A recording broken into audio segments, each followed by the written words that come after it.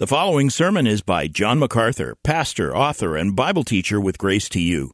If you've never contacted Grace to You, we want to send you a free booklet by John titled Defeating Discontentment. It gives you 7 practical principles that will help you face setbacks and difficult circumstances and experience contentment even when life turns upside down. Request your free booklet titled Defeating Discontentment by writing to defeating@gty.org. That's defeating@gty.org. This offer is good in North America and Europe through June 2024. And now, unleashing God's truth one verse at a time, here is Grace to You Bible teacher John MacArthur. As you know, we're studying 2 Timothy, and I would like to draw you back to 2 Timothy chapter 3 as at least a starting point for our message this morning. And what I want to share with you this morning is really just a departure from this text, but based on that which this text affirms. You remember last Lord's Day, we looked at verses 16 and 17, which says, "All Scripture is inspired by God and profitable for teaching, for reproof, for correction, for training in righteousness, that the man of God may be adequate, fully equipped for every good work."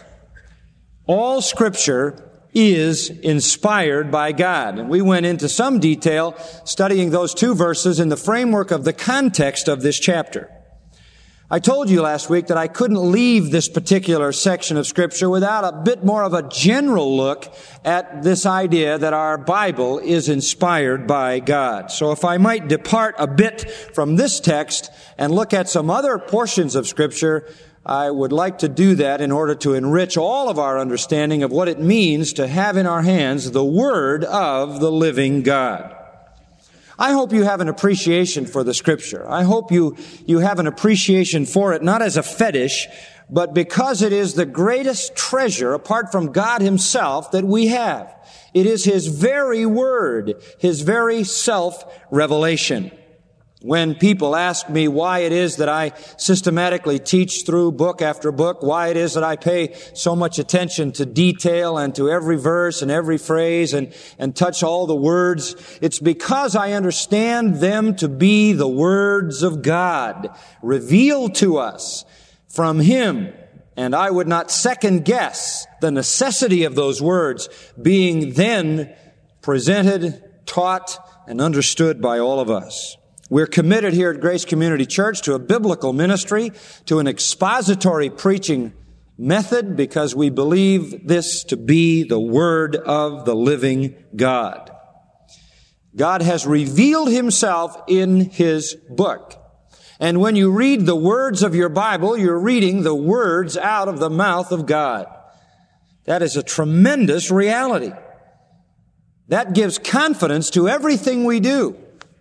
It also binds us to obedience and submission to everything the Scripture teaches. Let's talk a little bit about what it means that all Scripture, or every Scripture, is inspired by God. Just what is inherent in that thought. Let me see if I can't take you to a couple of Scriptures to maybe enrich that, and then launch into some other things that are on my heart to share with you. Turn in your Bible to Hebrews chapter 1, and let's look at the first part of the second verse. Hebrews chapter 1. It begins like this: God, after He spoke long ago to the fathers by the prophets in many portions and in many ways, in these last days has spoken to us in His Son. Now that's the statement I want you to focus on. I don't intend to exhaust all of the ramifications of that statement, but in its simplicity, it is abundantly clear and deeply profound. It's giving us the essence of revelation. Mark that word. Revelation, in its simple sense, means to reveal. To reveal. To make something known that prior was not known. To make something understood that was not understood. To disclose truth never before known. God has revealed Himself. And here you have a statement with regard to revelation. God spoke long ago, and God has spoken in these last days. The writer of Hebrews is in effect saying God spoke on two occasions. He spoke once long ago. He speaks in these last days by His Son. Now, I believe that we are fair in assessing the fact that he has in mind here Old Testament revelation and New Testament revelation. God spoke long ago to the Jewish fathers. Those were the Old Testament prophets, those who received God's word long ago under the Old Covenant.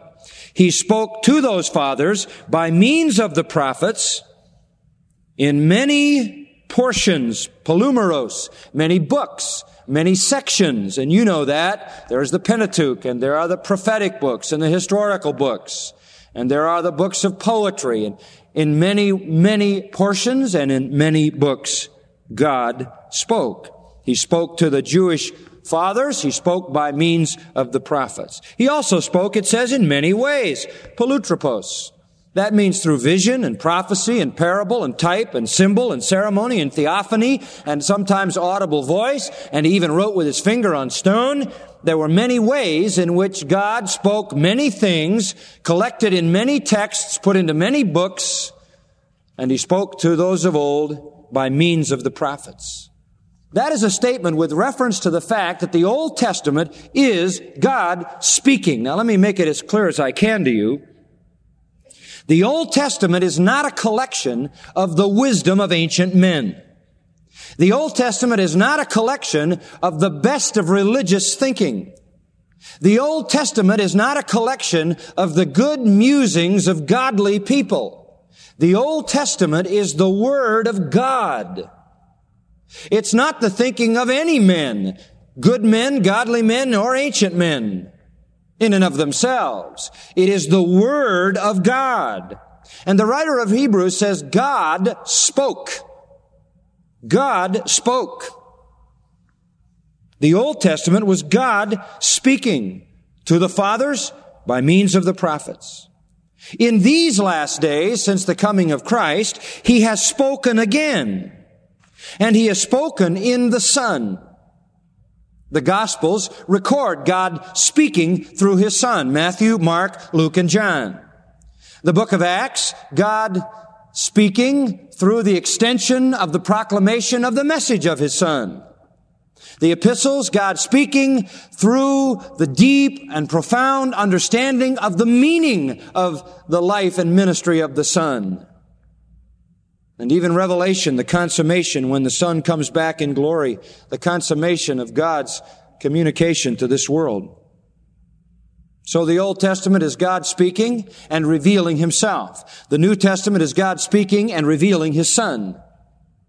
The Old Testament is God's self-revelation, and that is the theme of the Old Testament. From Genesis to the very end of the Old Testament, to Malachi, and all in between, the main character is God. It is the revelation of God, who He is, what are His attributes, what are His attitudes, how does He react to every possible given human situation, what is He like, what does He do. That's the Old Testament. It is the revelation of God. It is not the story of man. It is not the story of Israel. Those stories are there, but it is the revelation of God. And we see God revealed through man, through history, through Israel, through all that happens. God's attributes are sometimes listed very clearly, as in the Psalms. On the other hand, sometimes we see His attributes very clearly and He's not even mentioned, such as in the book of Esther, where no mention of God is made, and yet He is the dominant force and dominant character throughout the entire book. The Old Testament is the revelation of God to show man what God is like, who God is, what God tolerates and does not tolerate, how God desires holiness and punishes sin. The New Testament is God revealed by His Son, in the life of His Son, in the message of His Son, in the understanding of the work of His Son, and in the culmination in the coming of His Son to establish His eternal kingdom. But in either case, Old Testament, New Testament, God spoke. And what we have is indeed the Word of God. This is not the Word of man. The New Testament writers wrote down the Word of God. Jesus promised, I will bring all things to your remembrance. I will teach you all things. I will lead you into all truth. I will show you things to come. And in so promising, gave those apostles and along with them the other writers of the New Testament the promise of divine inspiration. That they, like the Old Testament prophets, would write the Word of God. And so what we have in our hands, beloved, is not the word of man. It's not the word of religious men. It's not the word of wise and godly men. It is the Word of God. The Word of God. So Hebrews 1 and 2 talks about revelation, the revealing of God. What process then did God use to reveal Himself? Let's look at another text, 2 Peter chapter 1. And now we go to the process God used to reveal Himself, and that has come to be known as inspiration. Inspiration. In 2 Peter 1, verse 20, it says, Know this first. Know this first. First of all, that no message. The word prophecy here has a very generic sense, not meaning some kind of prediction of the future, but message, no telling forth. No message of Scripture is a matter of one's own interpretation. Epileusis. Now notice this. No message of Scripture is a matter of one's own epileusis. Now what does that mean? It could mean releasing, and that might be the truest essence of the term. No message from Scripture is of one's own releasing. Some have suggested that the best way to translate it would be inspiration, because that's what it's intending to say. No message of Scripture is a matter of one's own inspiration. That is to say, Scripture does not come out of inspired men, in the sense that some men are inspired because of some level of religious genius. The genitive case here suggests that Peter has in mind source or origin of Scripture, and that he's really not talking about interpreting the Bible in the sense that you would describe what it means, but he's talking about the origin, so that it could say this: no prophecy of Scripture is a matter of origination in one's own mind. No message of Scripture comes out of any human source. That's the idea. For, verse 21 says, no message was ever made by an act of human will. Scripture is not the product of men. It is not the product of the will of men. But men, moved by the Holy Spirit, spoke from God. Very clear and very vital. No message was ever made, aorist passive indicative. The verb is phero, means to bear, carry along, convey, produce, bring forth, bring along. No message was ever conveyed, borne, carried along, produced, brought forth by an act of human will. But men, same verb, phero, were borne along, carried along, conveyed, brought forth by the Holy Spirit to speak from God. The Holy Spirit filled them. The idea is like putting your sails to the wind on a ship and being borne along by the breeze. The Spirit of God moved them along, blew them along. And that tells us the process. The content of the Bible is revelation. The process by which that content was written down is called inspiration. And it wasn't a high level of human activity. It wasn't even a high level of religious human activity. Men were in the process, but it didn't originate with them, and it didn't come from their desire and their will. They were used as they were carried along by the Holy Spirit and enabled to speak from God. They spoke divine words. God used them. It was their personality. It was their background. Some of their insights, their experiences, their perceptions. But every word was the Word of God. That's the miracle of inspiration. Men, they were used, carried along by the Holy Spirit, spoke from God. That's what the Scripture says. So when you pick up your Bible, you're not reading the Word of men, you're reading the Word of God that was written down by men who were moved along in the process by the power of the Holy Spirit. Not apart from their personalities, and not apart from their experiences, and not apart from their vocabulary, and not apart from their heart, passion, and compulsion, but integrating all of that into the power of the Spirit of God and never compromising the truth that every word came from God. A great and glorious miracle. So vital. So, God spoke in the Old Testament to the fathers by the prophets in many ways and in many portions. And God has spoken in the New Testament by His Son in the Gospels, and then about His Son in the rest of the New Testament.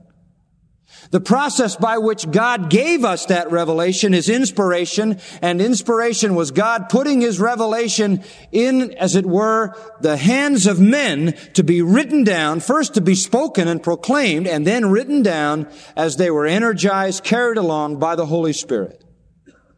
Men were used, and yet no word of God was ever violated. The totality of Scripture, pasa graphe, all Scripture, every Scripture is theopneustos, God breathed. It is the breath of God, the writing of Scripture. The totality of it, according to Romans 3:2, is called the oracles of God. When Paul is talking about the benefit of Israel, what is it that they had that set them apart from other nations? He has reference to the Old Testament, which he calls the oracles of God. The speeches of God, the words of God. Jeremiah is a good illustration of this process. Jeremiah, called by God from before he was born, the word of the Lord came to me, verse 4 of chapter 1, before I formed you in the womb, I knew you. Before you were born, I consecrated you. I have appointed you a prophet to the nations. Then I said, Alas, Lord God, I do not know how to speak because I am a youth. Verse 9, and the Lord stretched out His hand, touched my mouth. The Lord said to me, Behold, I have put my words in your mouth. What a tremendous statement. I have put my words in your mouth. That was the promise for the writers of Scripture. All Scripture is God-breathed. All holy writing comes from God. We recognize that. We recognize the divine uniqueness of Scripture. The early church recognized it, even though it wasn't until 393, 397, the Council of Hippo, the Council of Carthage, about that time, that the church sort of officially established the canon of Scripture comprehensively. It didn't take that long for people to recognize it. The church didn't invent the canon of Scripture any more than Newton invented the law of gravity. Newton discovered gravity, which God invented, and the church from the very earliest discovered inspired documents which God Himself wrote. And though there was some time before some official church laid down some official label on all of it, it was eminently clear to the early church what was the Word of God and what was not the Word of God. And there are all kinds of erroneous books that have been left out. But what was the Word of God was the Word of God. God is the author of Scripture. In fact, in the Scriptures, frequently, God and the term Scripture are used interchangeably. In Galatians, and the Scripture, foreseeing that God would justify the Gentiles by faith, preached the gospel beforehand to Abraham, saying, all the nations shall be blessed in you. The Scripture says, all the nations shall be blessed in you. If you go back to Genesis 12, you see that God said that. God said, Scripture said, same thing. What Scripture says, God says. What Scripture says, God says. In Acts chapter 13, there's a most interesting note in the sermon of the Apostle Paul. He says in verse 32, we preach to you the good news of the promise made to the fathers, that God has fulfilled this promise to our children, and that He raised up Jesus, as it is written in the second Psalm, Thou art my son, today I have begotten thee. Then, and as for the fact that he raised him up from the dead, no more to return to decay, he has spoken in this way, I will give you the holy and sure blessings of David. Therefore, he says also in another psalm, thou wilt not allow thine Holy One to undergo decay. In other words, God is speaking in the Psalms, and that's exactly what the apostle is affirming. When the Psalms speak, God speaks. In Romans, I was thinking just a moment ago of chapter 9, verse 17. The Scripture says to Pharaoh, for this very purpose I raised you up, and so forth. The Scripture didn't say that in the Old Testament. God said it. But when God speaks, that's Scripture. When Scripture speaks, that's God. So you find such terminology interchanged. Now, just as a footnote, the Bible does not say that the writers were inspired. Paul does not say that. Peter does not say that. What is inspired is the Scripture. The men themselves were not inspired in the sense that they had some supernatural ability which they could use at any point to produce Scripture. The only time they were ever inspired was when God gave them His Word. The rest of the time they spoke independent of any inspiration. And so the Bible knows nothing technically of inspired men, only of inspired words. Of God-breathed words. Not Isaiah, not David, not Paul, not John, or any other biblical writer was inspired as a person so that he could write any scripture anytime he wanted to. No, there were only very special moments in their lives when they were given directly from God His Word to write, and the rest of the time what they wrote was their own. So men were not inspired, but Scripture is. God breathed into them, and they wrote it down. Word by word, what God breathed into them. It was more than dictation. They weren't just listening to some voice and writing mechanically every word. It was flowing through their heart and their soul and their mind and their emotions and their experiences. But it came out, every word, the Word of God.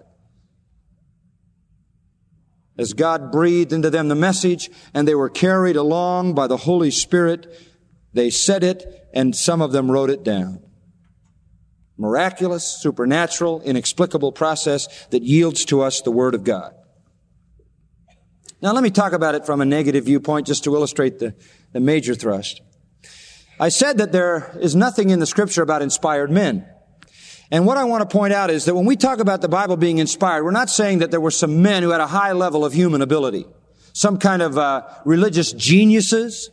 The world is full of people like that. There have been geniuses in music who were prolific, who were profound, who were way beyond the common people and maybe way beyond even the best of men. There were geniuses in literature, geniuses in prose and geniuses in poetry, great men and women of monumental capability that we would say were inspired poets, inspired musicians, inspired writers, inspired thinkers, or whatever. But when we talk about Bible inspiration, we're not talking about some high level of human achievement. Not so. We're not talking about men, as I said, who could, because of their religious genius, write Scripture anytime they wanted to. No. None of them could do that. Only when God gave them what He wanted said or written could they do it, and under the work of the Spirit of God. They, by the way, haven't produced anything else, any other writings. If Peter was inspired, why isn't there a whole lot of stuff floating around that Peter wrote or said that we're collecting? Why didn't they write other books? So why didn't they go on and write more and more and more and more and more if it's only a high level of human genius? Bible writers themselves claim that what they wrote, God wrote. They didn't write. It's kind of curious to me that they had a sort of a strange air of infallibility. They said they wrote for God, and they never seemed to be self-conscious about it. I mean, you basically look at the Bible writers, and for the most part, they are unlearned and common men. And yet they're supremely confident that they write the Word of God. In fact, about 4,000 times in the Bible, the writers claim to be writing the Word of God. And they're never self-conscious about it. I mean, you would imagine that somewhere along the way they would say, and this is the Word of God. Now, I know you find that hard to believe, that I'm giving you the exact Word of God, but you got to understand, this is really true, guys. I mean, I cross my heart and hope to die, stick a needle in my eye, I'm not woofing you. This is really true. There's none of that. There's none of that. I don't know why you ought to believe this, but I'm telling you, this is really the Lord. He told me to tell you this. There's no sense of self-justification. There's no sense of self-defense. And even though most of them had no extensive education and were in no earthly position to be in a role of a literary genius particularly, they wrote this profound, far-reaching, supernatural wisdom, prophecies of the future things to come to pass that were absolutely accurate. They wrote on the nature and character of God. They wrote on God's divine purposes unfolding in the world. They were right about every single thing they ever said, and they all claimed that it came from God, and yet they were never self-conscious about such a claim. Amazing. Amazing. They just assumed that it was the Word of God, and they wrote it as such. James described the authority of the Scripture when he said in chapter 4, verse 5, do you think the Scriptures speak for no purpose? They're authoritative. Paul said the law of God was holy, just, and good, and he had in mind that revealed law of God, the Old Testament. New Testament writers, yes, affirmed they wrote the Word of God just as Old Testament writers had. There are about 320 direct quotations of the Old Testament in the New Testament, about 1,000 inferences. The New Testament writers clearly believed the Old Testament was inspired. They also clearly believed their own New Testament was inspired, as we saw last time. They knew they were writing the Word of God. And it wasn't just some high level of human genius. They were moved by the Spirit of God to do what they otherwise could never do. Never. Secondly, there are some people who say, well, the Bible is inspired, but it only concepts, not the real words. And I have tried to deal with that through the years. People who think that they were inspired by God with great religious thoughts and they wrote it in their own words. So we don't really have the words of God. So don't get bogged down in the word. Just kind of grab the concepts and kind of go with the ideas and the flow. Don't worry about the words. That's just details that get in the way. You hear people say, well, the Spirit gives life, the letter kills, and that kind of thing. Well, I would like to ask somebody how you communicate ideas without words. I'm not sure I understand that. How in the world could you communicate, if you were God, to somebody an idea without words? Doesn't make any sense. And when Moses wanted to excuse himself from speaking for the Lord because he wasn't eloquent, God didn't say, I will be with your mind and teach you what to think. He said, I will be with your what? Your mouth and teach you what to say. Isaiah said, I heard the voice of the Lord saying. And he said, go and tell this people. Jeremiah said, the word of the Lord came unto me saying. Ezekiel said, he said unto me, Son of man, I send thee to the children of Israel. All my words that I shall speak unto thee, receive in thy heart and hear with thine ears and go and speak to them. It was words, not thoughts. Without words, whatever they are. Amos said, I was no prophet, neither was I a prophet's son, but I was a herdsman and a dresser of sycamore trees. And Jehovah took me from following the flock, and Jehovah said to me, go, prophesy unto my people Israel. Jehovah said to me. Paul's marvelous conversion experience, he was confronted by Ananias.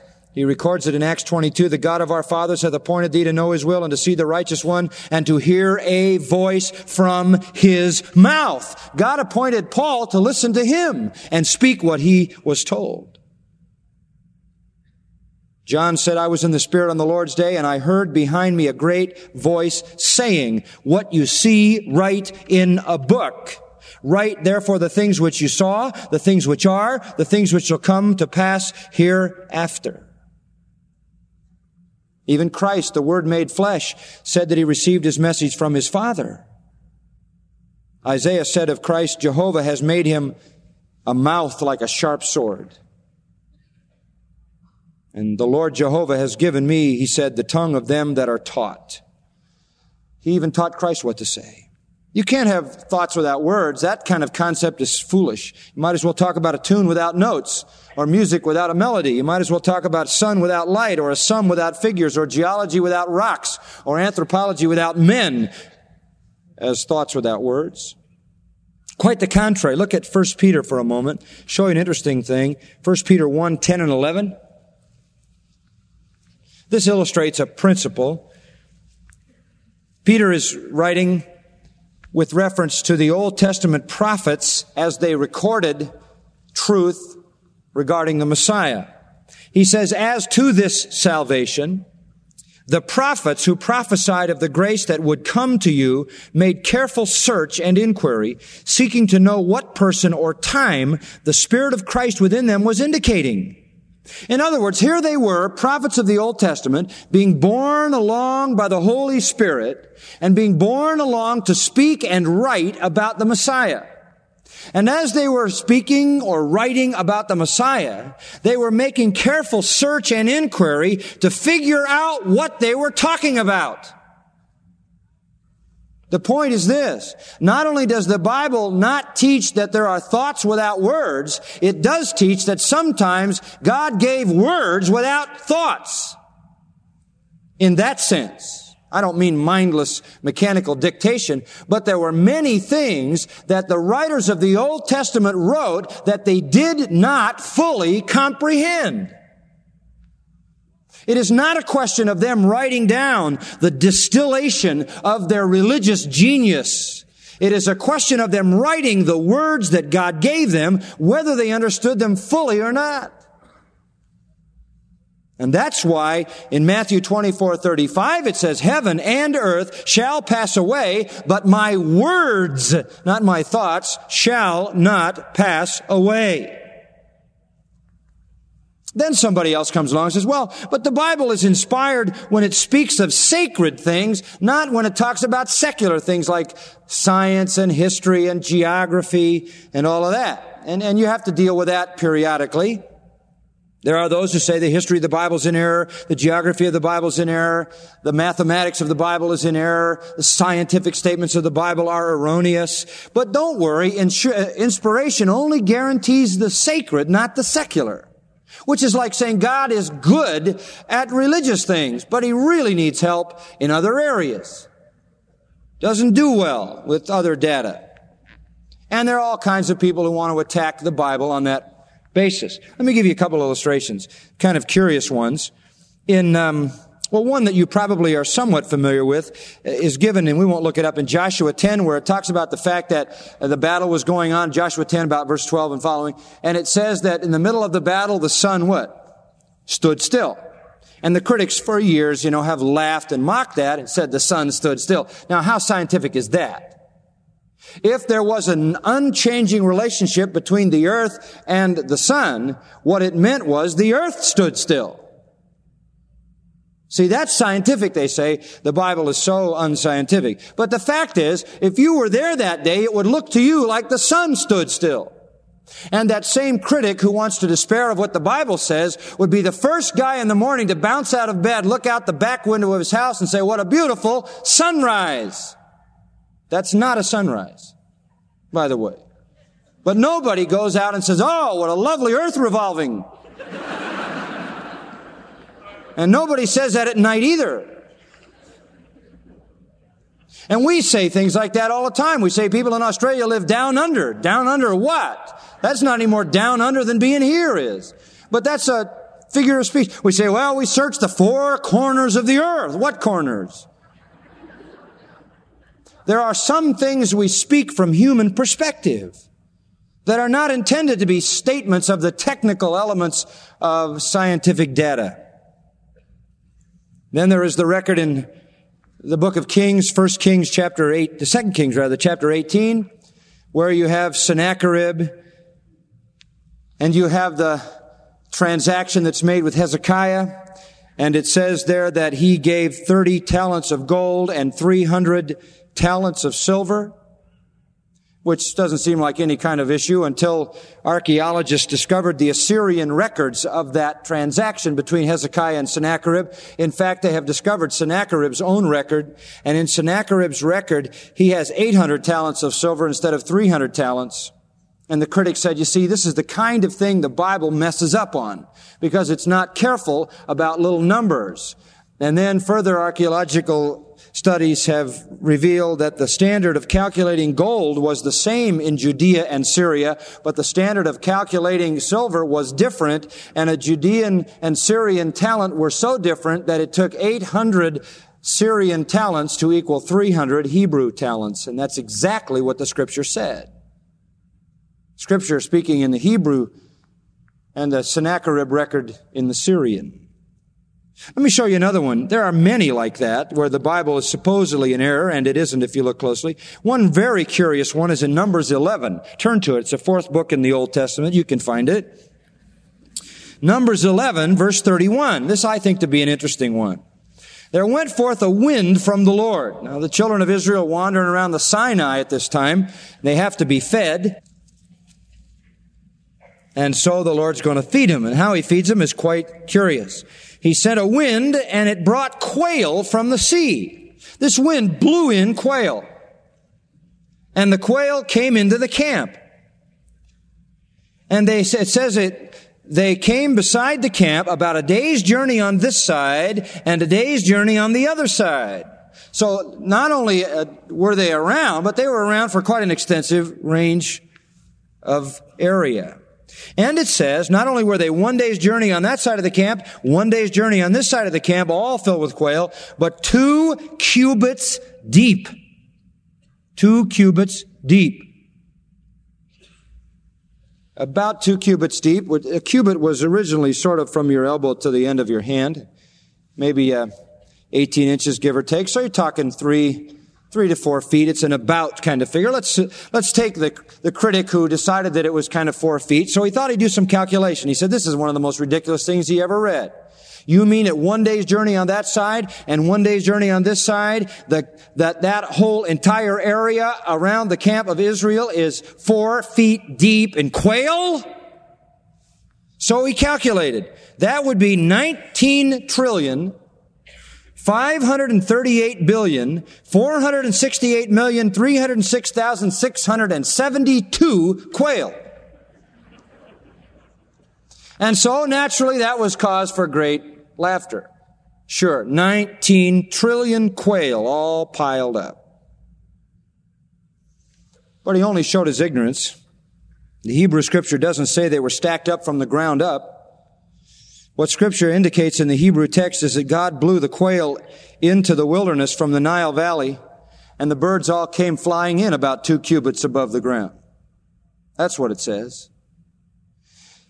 Quail don't usually just come in and hover about 2 cubits above the ground, but they were blown in there by the Lord, and it was easy for the people to get them that way. They just reach out and say, which one would you like? I'll take that one.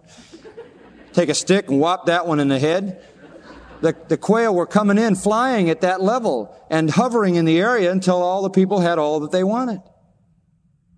Listen, when the Bible talks about science, when the Bible talks about history, when the Bible talks about mathematics, whatever it is the Bible talks about, it is the Word of God. And God is infallible, and His Word is equally infallible. Critics want to mock the Scripture, and yet the Bible is scientifically accurate, contains the basic principles of science. You can take science, for example, in its most basic element. The most basic elements of science. Time, force, action, space, matter. Those 5 things. Herbert Spencer, 1903, he died. He reduced everything that is to those categories. Time, force, action, space, matter. Said everything in the universe fits into those. That is the matrix of existence. So in 1903, he died having been hailed as a great, brilliant man because he discovered that. And what he didn't realize was in the first verse of the Bible. In the beginning, that's time, God, that's force, created, that's action, the heavens, that's space, the earth, that's matter. The matrix of existence was in the first verse. The universe is a continuum of time, force, action, space, matter. And one can't exist without the other. Therefore, the entire continuum must have existed simultaneously from the beginning.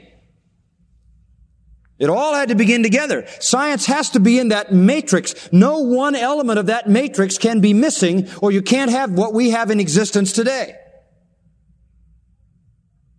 And once the universe had been created, its processes were designed to operate in an orderly fashion. All of energy and matter was sustained by their interplay so that no further creation was needed. Once you generate time, force, action, space, and matter, that's it. That's all you need. And Genesis 2:2 says, God ended the work which God had made. He did it and it was done. He did it all at once, created the whole matrix, that was it. There's never been any creation since then because there doesn't need to be any creation since then.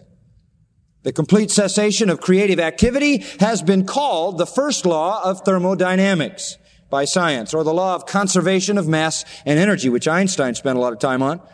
It is the most basic, universal, certain of all scientific principles. And it's right there in the Word of God. He ceased from doing what he'd done. It was over. He did it all at once, and that was it. And it would conserve itself by its very nature. The second law of thermodynamics is the law of increasing disorder, that all of that system in that matrix is running down, disintegrating, and will eventually come up dead. And that we're seeing in no uncertain terms. The whole creation, Romans 8 says, is groaning and groaning and groaning and waiting for the curse to be reversed. Science cannot explain, you ready for this? The second law of thermodynamics. They don't know why everything is decreasing into disorder, all running down, heading toward deadness. The Bible is the only place you can go for an explanation, and the explanation is a little three-letter word that says sin. Sin. Sin. You can't even be a half-baked scientist if you don't believe in sin, because you can't explain the nature of the matrix of existence. The Bible is accurate on everything it talks about. It says he hangeth the earth on nothing. Whether you're talking about geology, geodesy, meteorology, physiology, biology, anthropology, astronomy, hydrology, I don't care what you're talking about. When the Bible speaks, it's accurate. And then you look at things in the Bible like prophecy. For example, maybe we have time to show you at least one. Look at Ezekiel, chapter 28, and I'll just give you this one insight, which is so great to show you the accuracy of Scripture historically. Ezekiel 26 to 28. We'll go back 26. Here comes a prophecy to Ezekiel about the destruction of the city of Tyre. Tyre was a Phoenician stronghold. Tyre was a fairly significant city, large city on the coast of Phoenicia, now known as Palestine. And the word of the Lord came to Ezekiel in verse 2 of chapter 26, telling about the destruction of the place. Son of man, because Tyre has said concerning Jerusalem, aha, the gateway of the peoples is broken. It is open to me. I shall be filled now that she is laid waste. In other words, because Tyre mocked Jerusalem, therefore, thus says the Lord God, behold, I'm against you, O Tyre. I'll bring upon you many nations against you as the sea brings up its waves. They will destroy the walls of Tyre, break down her towers. I will scrape her debris from her, make her a bare rock. She will be a place for the spreading of nets in the midst of the sea, for I have spoken, declares the Lord God, and she will become spoil for the nations. Also her daughters who are on the mainland will be slain by the sword, and they will know that I am the Lord. For thus says the Lord God, behold, I will bring upon Tyre from the north Nebuchadnezzar, king of Babylon, king of kings and horses, chariots, cavalry, and a great army. He will slay your daughters on the mainland with the sword. He will make siege walls against you, cast up a mound against you, and raise up a large shield against you. On the blow of his battering rams he will direct against your walls, and with his axes he will break down your towers. Because of the multitude of his horses, the dust raised by them will cover you. Your walls will shake at the noise of cavalry and wagons and chariots when he enters your gates as men enter a city that is breached. With the hooves of his horses, he will trample all your streets. He will slay your people with the sword, and your strong pillars will come down to the ground. Also, they will make a spoil of your riches and a prey of your merchandise, break down your walls and destroy your pleasant houses, and throw your stones and your timbers and your debris into the water. So I will silence the sound of your songs, and the sound of your harps will be heard no more. I'll make you a bare rock. You will be a place for the spreading of nets. You will be built no more, for I, the Lord, have spoken, declares the Lord God. Thus says the Lord God to Tyre. Now that's pretty detailed stuff, folks. I mean, that is not some kind of general prophecy. Very specific. This is a great Phoenician city. From the 7th century BC, it controlled Phoenicia. It had strong walls. About 150 feet high was the wall. That's very high. 15 feet thick. And it was flourishing when Joshua led Israel into Canaan. Hiram I was its king. He helped David build the palace. And according to 1 Chronicles 22, he helped Solomon build the temple. 3 years after this prophecy was given, Nebuchadnezzar came and laid a 13-year siege on that city. See, they were walled cities, so all you had to do was, if you couldn't get in the city, you just cut off anything coming into the city, and they eventually starved. Took him 13 years, from 585 to 573. Finally, the city surrendered because they were all dying. And Nebuchadnezzar broke down the walls and the towers, destroyed the city, did every single thing Ezekiel said he would do. And of course, he wasn't reading Ezekiel when he did it. He got in the city. He didn't find the spoils. He thought he was going to find spoils, but they had used their fleet to take the spoils out. They took all the spoils to a half mile away island off the coast. And of course, in chapter 29, Ezekiel said, you'll gain no plunder. You'll gain no plunder. Just exactly that happened. When he got there, they had taken all the valuables off to the island. Nebuchadnezzar had no naval force to go off and get it. The island then became the new city, and it flourished for 250 years out on that island. Only part of the prophecy was fulfilled. The part about Nebuchadnezzar, the part about destroying the walls, smashing it down, slaughtering the people, not getting the spoil, but not all of it was yet complete. The ruins were still on the old site. The rubble was still there. After 250 years, a 24-year-old guy came by the name of Alexander the Great. He had 33,000 infantrymen. He had 15,000 cavalry. He had just defeated the Persians, and he was on his way to Egypt. He needed supplies. So he came by the now island city of Tyre, and he sent word, I want you to supply all of my men and all of my horses and all of my army. And they said, forget it, buddy. You don't have a navy, and we're on an island. We're not going to help you at all. He didn't like that. And it wasn't good to get Alexander mad. He didn't have a fleet, so he decided he had to get a way to go to that island. So he did what Ezekiel the prophet said would be done. It said that the place would be scraped bare as a rock and all the rubble would be thrown into the sea. Well, what conqueror in his right mind would ever do that? Why waste your time once you've conquered the place, picking up everything and throwing it in the ocean?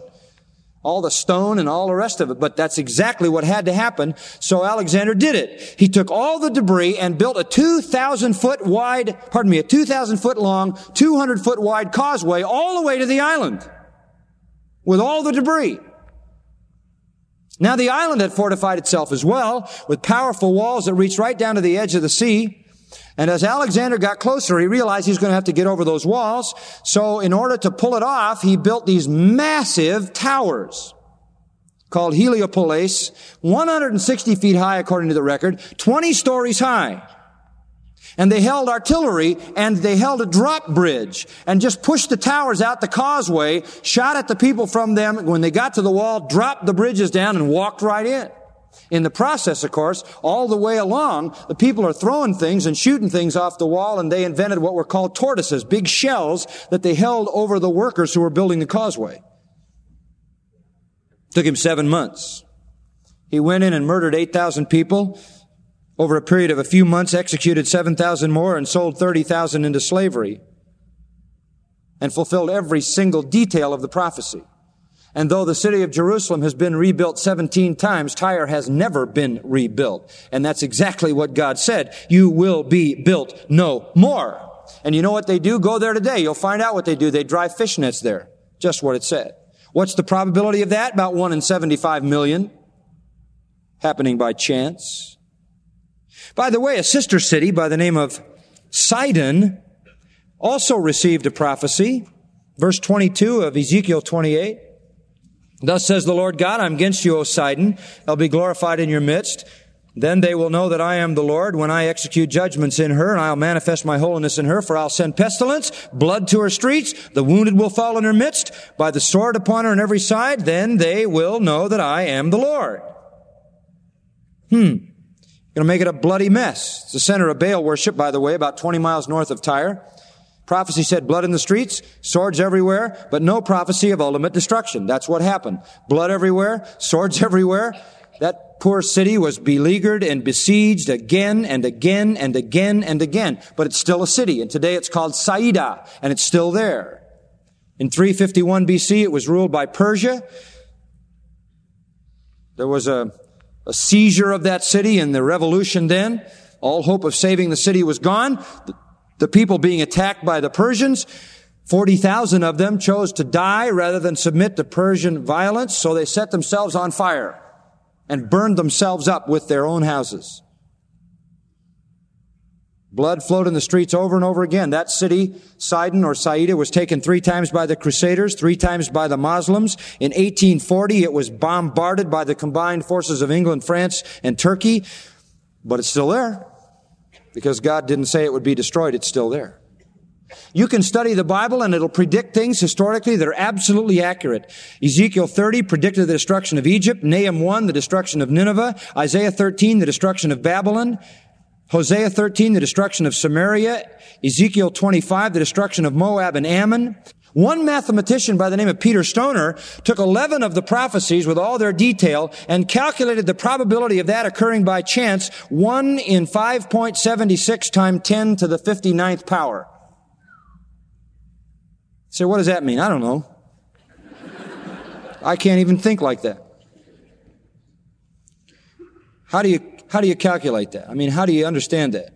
Well, he estimated it this way, that if the whole universe contained 2 trillion galaxies, and each galaxy of 2 trillion had 100 billion stars,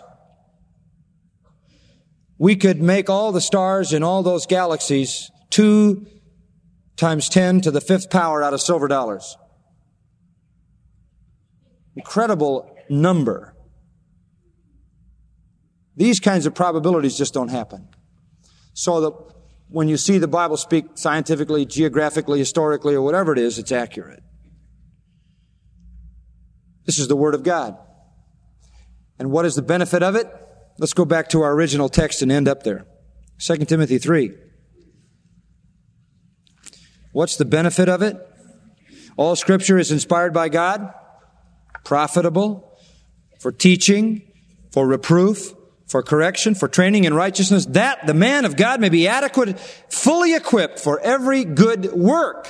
What a tremendous thing. We not only have the Word of God, but we have the Word of God which can fully equip us for every good work. I mean, it would be one thing if we just had a nice word from God, but we have a life-changing word from God. And what should be our response? Believe it, first of all. Believe it. Secondly, study it. Thirdly, honor it. God is exalted above His name. Love it. Oh, how I love thy law, David said in Psalm 119:97. Obey it. Do what it commands. Fight for it. Jude 3, earnestly contend for the faith and preach it. 2 Timothy 4:2, preach the word. Do you realize that in your lifetime you'll probably eat 150 head of cattle? Maybe a little more. You'll eat at least 3,000 chickens, conservatively. 225 lambs, 26 sheep. You'll eat 310 pigs in bacon and ham alone. 26 acres of grain you will consume alone. And you will eat 50 acres of fruit and vegetables. Can I remind you of what Jesus said? Man shall not live by what? Bread alone. But by every word that what? Proceeds out of the mouth of God. Dear friend, while you're eating all the rest of that, a little time in this book, let's pray together.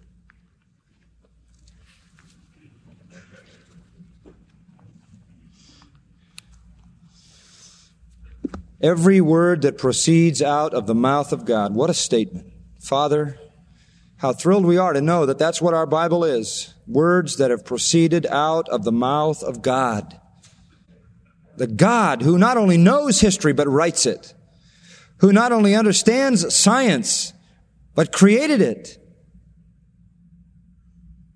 Who not only understands the spiritual dimension but is that reality. Oh God, what a treasure. Help us to love your word, to honor your word, to believe your word, to study your word, to defend your word, to proclaim your word. Make us people of the book who, while we're feeding ourselves all the rest of the things in this life, do not forget that we really live by every word that comes out of your mouth.